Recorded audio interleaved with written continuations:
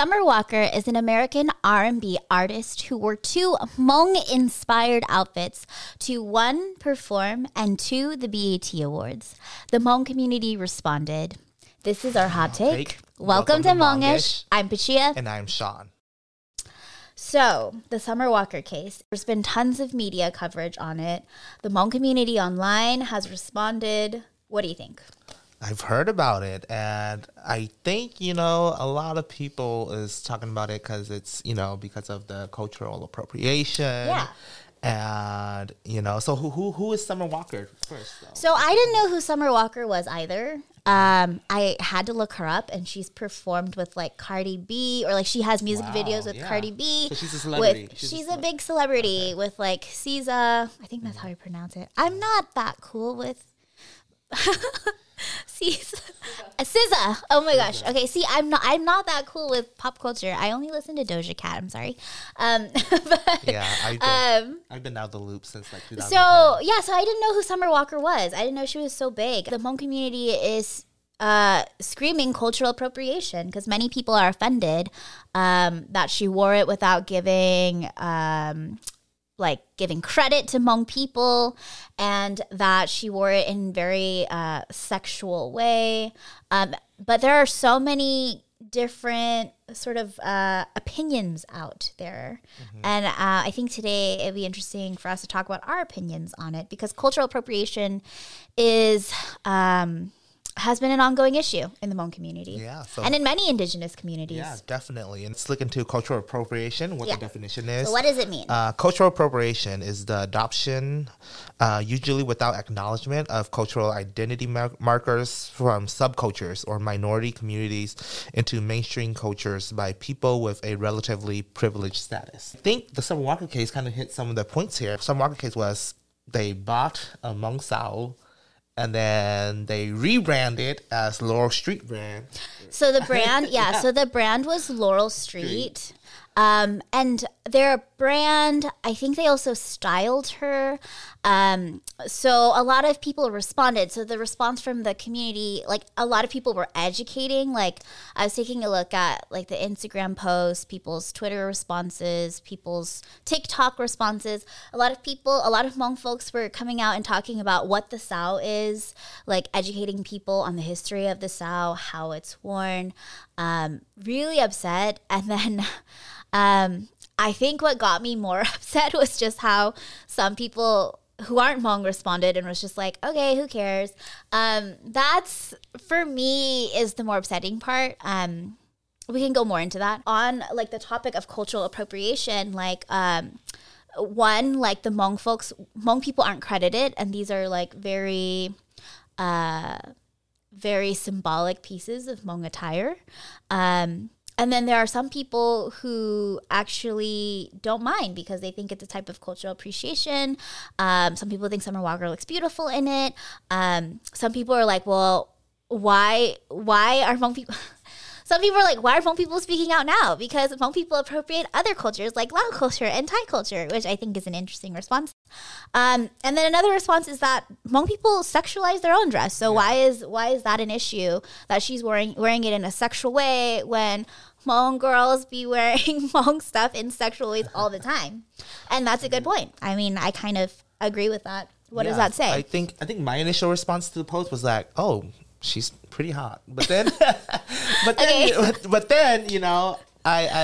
you look into it and you're okay, is this cultural appropriation or not? And then is it cultural appropriation? It is. It's not that it's wrong, but it's because they didn't pay homage to the culture. The Royal Sheep brand didn't say this is a Hmong Sao, and they didn't create it from scratch. They literally just bought a Sao and then modify it. That's my bigger issue with this. So I think. Yeah. Sorry, not to cut you off, but on the topic of cultural appropriation, one thing that I notice in the community is that we're very vocal about it, but the majority of what people want to see has historically, within the past few years, just been we want you to say it's Hmong. And for me, I'm that's not enough just to say it's Hmong. And, people talk about how it's great that people are appreciating the Hmong culture, which to some degree I think is valid, but if we aren't even able to really tell like outsiders or like people, the public, about what a piece is or what a piece means, then how much are they actually able to appreciate our culture? This is a very symbolic piece to the Hmong community, and so maybe you can tell us more about it. What is the Sao? There's a lot of interpretations of it, oral history. I think the Sao plays a very important role in the Hmong community. So it's spelled Xauv, which is pronounced Sao in Hmong Da, in the white Hmong language, but it's called differently in Hmong Joa, Lupao, right? Lupao, yes. Yeah. Lupao, how is Sao? Yeah. And so Sao actually means lock. And in Thailand, they call it the Soul Lock necklace. But that's, they believe. And in Hollywood. Yeah. And they believe it's to protect your spirit from like outside forces. And it keeps you, I guess, level. Sorry, every time, it just reminds me of the TV network that, I don't know, it just made it so corny for me. Okay, sorry, go on. Oh, where the ghost tried to get her. Yeah, I was like, so lock. Oh my god, it's so weird. Okay. But I think that's a Thai stereotype on the soul lock necklace. I don't know. That's interesting. That's oral history. I don't interesting. know. Okay. Everybody has one for right. But then, going back to China and from our travels, right? Remember when we were in China and they were telling us, oh, the Sao, we wore it as a symbolic remembrance to signify that we are Hmong. And I was like, why? Why is it? Because they're like, all minorities look alike, but only the Hmong people wore the Sao. They said, because it might be because we were once serfs or slaves, so they gave us the Sao to differentiate us from other minorities. And I was Who gave us the Sao? Who gave us the Sao? Right? I'm interested. That's an interesting statement. They gave us the Sao. Yeah. And then I was like, wait, who? The people in power? The emperor? the Han Chinese? Is it the other minorities? So I was like, interesting. So I shouldn't be wearing the Sao anymore. I don't know how much truth it is. So not everyone likes that story or that narrative of the Sao, right? Because my understanding of Lu Sauna, because it's called lock, and it translates as lock, like Sao. Yeah. And some oral history variations of where it came from is that we were enslaved at one point. We were serfs, we were enslaved, indentured servants, however you want to call it. And we actually were like chained and had to wear locks. Yes. But in our development, in our access to having more freedom, we decided to hold on to these sort of as this remembrance of our past, but also kind of like turning a negative into a positive, turning these chains and these shackles into these beautiful silver jewelry. Like that is my understanding of Lu Sao. Okay. And that aligns a lot, I think, with our general history of like being in opposition to people in power in Asia, to empires that were in power that, colonized us through imperialism, colonization, however you want to call it. So that's my understanding. And I think that not everyone likes that interpretation, maybe because it's kind of like shameful to remember. I just think that people don't like it because they don't want to remember stuff like that. I think that's true, yeah. But like they're ashamed of it. Why do you want to remember or like proclaim, I was enslaved at one point. Look at my jewelry. I don't know. But right? In my personal just like observation of different types of Sao and necklaces worn by Hmong Miao, quite a lot of them are chain looking, like they look like chains. Quite a lot of them have larger locks that look literally like a lock where you would put a key into. And so I think it's super interesting. And although now they're just like these beautiful necklaces, like when you look at aspects of them and when you go and look at other groups in China, you kind of start seeing where that whole lock, like it just looks like it. It's interesting. So I'd be interested in knowing if this story exists in other Hmong cultures or Miao cultures or other minority cultures. When you see like it has that much significance in the culture and it's sexualized and it's all that, then you can see why people's upset. So on the topic of cultural appropriation, I was just really surprised that some folks were like, why are Hmong people speaking out now when they're appropriating other cultures? We've appropriated Lao dress, that we've appropriated Cambodian dance, Cambodian dress. We've sewn it onto American clothes or regular, not American I think clothes, that's an interesting the modern day clothing. I think that's an interesting conversation. What do you think about it? We're a minority, and we adapt. We didn't choose to do it. We had to do it, and in order to change or keep our culture alive. I think in Laos, right? You think about when Hmong kids in Laos, they went to school, they had to wear Lao dresses. They had to change and adapt. So how do you differentiate yourself from the Lao students? You put a little Hmong symbol on your clothes. And, it just evolves over time. And then you start appropriating it into your own culture. But I don't think it's cultural appropriation because we're not making any money from it. Like, we're not... it's a power thing, right? The definition I read earlier is that you have a privileged status. Is Hmong people privileged enough to do this and make $1 million? We're not. That's an interesting question because we are a minority, and I feel like if people feel like we're appropriating other cultures, what does that say about our status? Do we actually have the power and privilege to appropriate cultures that are larger, like more majority than us, if that makes sense? I don't think we have that power. I think we do have the freedom, the will, and we do have because we're in America, we have the freedom to do anything and create anything. But when it comes to power, control, influence, and changing the narrative in America, we don't. Because look at other cultural appropriation issues in the past, right? About the Max Mara issue, with the Oma people, the Oma people, and then the Ephenon London. See, those issues I think are way more defined and clear. The in my wedding, opinion. the royal wedding, and his Prince Harry's ex-girlfriend wore the Hmong dress. Well, okay, so that takes me back to, and we might be jumping around a little here, but that takes me back to this idea of like how cultural appropriation impacts or like how the Hmong community actually just like what they often want to see is just the Hmong name attached to these items. But for me, I'm thinking more like, okay, well, what about like the people who are making this? Like, do they get credit? Do they, are they being exploited? Are they, getting the return in investment almost? Like these are designs that we've developed and carried and cared for generations for the last however many years, and now they're being taken by people with more power, with more privilege, with more access, by companies, by brands, and then being touted as like a new invention or like some type of like, okay, Laurel Street said this is a Hmong-inspired outfit.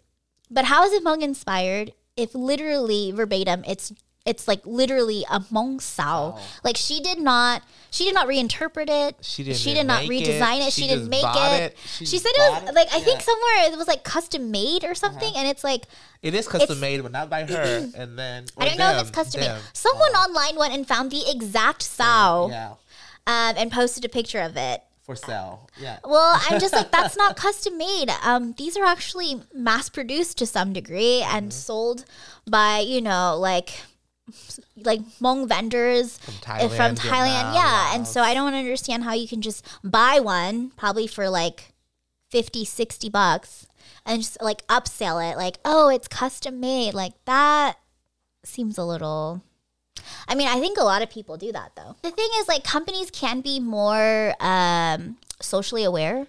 Like, I met a woman who was doing yoga clothes, and she was using Hmong batik designs, but she's working specifically with Itu Nitai, or like a grandmother, an older woman who has been making batik for her whole entire life in Thailand, to craft designs and paying her, and then also taking a portion of what she makes and donating it back into the community to fund the schools in that part of Thailand. So I mean, that like if you're using designs to create new designs, but you're also kind of creating this healthy economic system, like I think that's a lot more fair than, I don't know if Ephenon London is donating anything back to the people they buy their textiles from.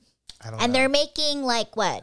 What's the percentage profit? Like you can buy a piece of fabric like that for $50 in Thailand or Vietnam, and then you just turn it into a dress and you can sell for $3,000. Like, because they have the brand, the power. Back to cultural appropriation, they are a major clothing brand, and they have the power. And they're not selling it among people, like you said. They're selling it to celebrities. So how do you think we can address cultural appropriation? I think, moving forward, for me, I always see things that cultural appropriation. I would say it's okay to have Hmong-inspired designs by people who are non-Hmong, but the credit has to be there. If you're planning to sell it to the community, make it affordable, because because you're privileged, you can outprice. You're outpricing the vendors from Vietnam, Laos, Thailand, China, and like your profit margin is probably like 200, 300, 400% higher. And so it's like, it is cultural appropriation because you're using your privilege, your leverage to reach a market that they can't. I think for the Hmong community, it's like, okay, how do we do this? How do we support our Hmong artists or our Hmong designers so that they could be the next major fashion designer? They could be that, because I think in our community, we don't invest much into our arts and craft. Like, that's like very low on our list. Like, people don't appreciate Kunya Hmong. Yeah, I mean, I think more and more now, but when I dig into some of the stuff from the past, like, I think people are just like, Bandao, what about it? Kind of thing. Yeah. For me, I buy clothes from China because I travel a lot. And one day I was like, I'm going to buy these clothes I see from China that I keep traveling to because they look nice. But then I realized I start buying it. And then you're like, oh, the price tag is like $200-$300. And people's like, they're not going to buy it because they're only going to wear it one time or it's for show. But it's like, how do the Hmong community support, our Hmong artists, designers, or how do we even create a brand that could be sold to the public? Like, because we have the same freedom, the same Hmong Americans, we have the same access to the market as a regular Americans. Of course, we're going to face a glass door because we're a minority, but how do we get through that? How do we get past that? How we move forward or address cultural appropriation is really interesting. You provide really great insights on like economic, like business wise, because that's I'm your. Sorry. I come from no, the that's world good. But like I always just think about it from my studies as a textile bandao person, and I'm looking at it from like what I see, how people respond. Like a lot of people were really angry about this, and I would just honestly say, like, I had a delayed response, maybe because I've seen so many of these cases that I was almost surprised to see like such a huge response to this. And it made me think a lot about like how people feel. Like people are really angry, and some people are becoming also very just like, I don't care. So it makes me see that there are certain things people want, right? So Hmong folks want to educate people on their culture and what it means to be Hmong, because in doing that in some way, it seems to support our own desire to preserve our culture and continue with our culture. But at the same time, like, we're an Indigenous peoples, and I think we align with a lot of other Indigenous peoples, and that we're relearning our history and our culture every day.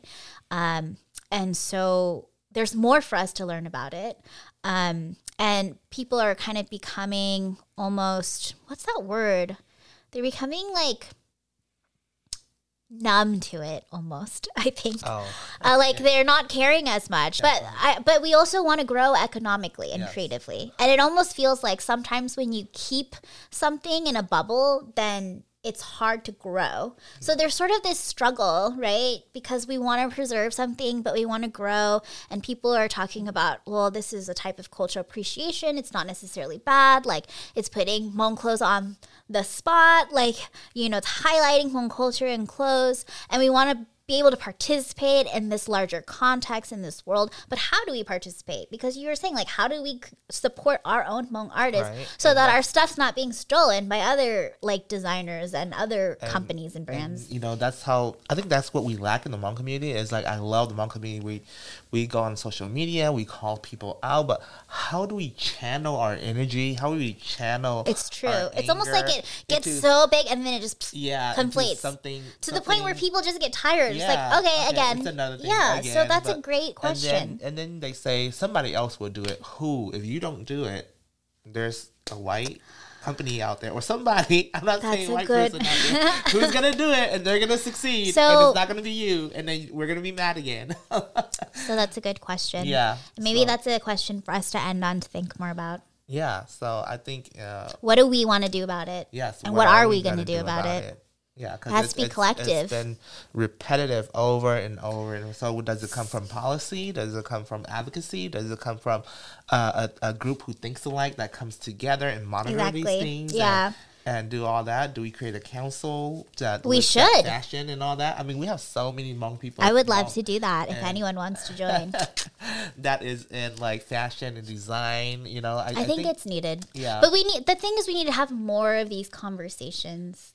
I think we do. And not just have it sporadically online here and there, but come together. Well, I think to like have and actually like create like action plans and because I think a lot of folks, you know, you go online to voice your anger, your vent, you know, and then that's it. You put it there, done. You said your piece, and then you move on with your life. But I think that's good too because you're bringing awareness. But then somebody has to do the work, or somebody has to continue the fight to get a certain result so that things don't repeat itself. I think, you know, one of the examples I see is when Kim Kardashian, she wanted to create a swimsuit wear, right? And then she wanted to call it the kimono. and people were mad. People were mad. Why like would Japan, you do that? Like everyone that just in makes... Japan, everyone in Japan would be like, no, the so kimono rude. is our... I'm sorry. I don't even hate Kim K. I kind of like her, but she's so rude. That's rude. Yeah. And so they actually lobbied. They stopped her from getting it patented and you know, own the rights to it. And so she stopped. So her swimsuit wear is not called kimono anymore. That's something to think about. You know, definitions, right? Where do we go from here? Well, this is our hot take. On Hmong-ish. Like and subscribe to our channel, social media. Definitely we want to engage with our viewers out there. So let us know what you think by dropping a comment down below, and we'll see you next time.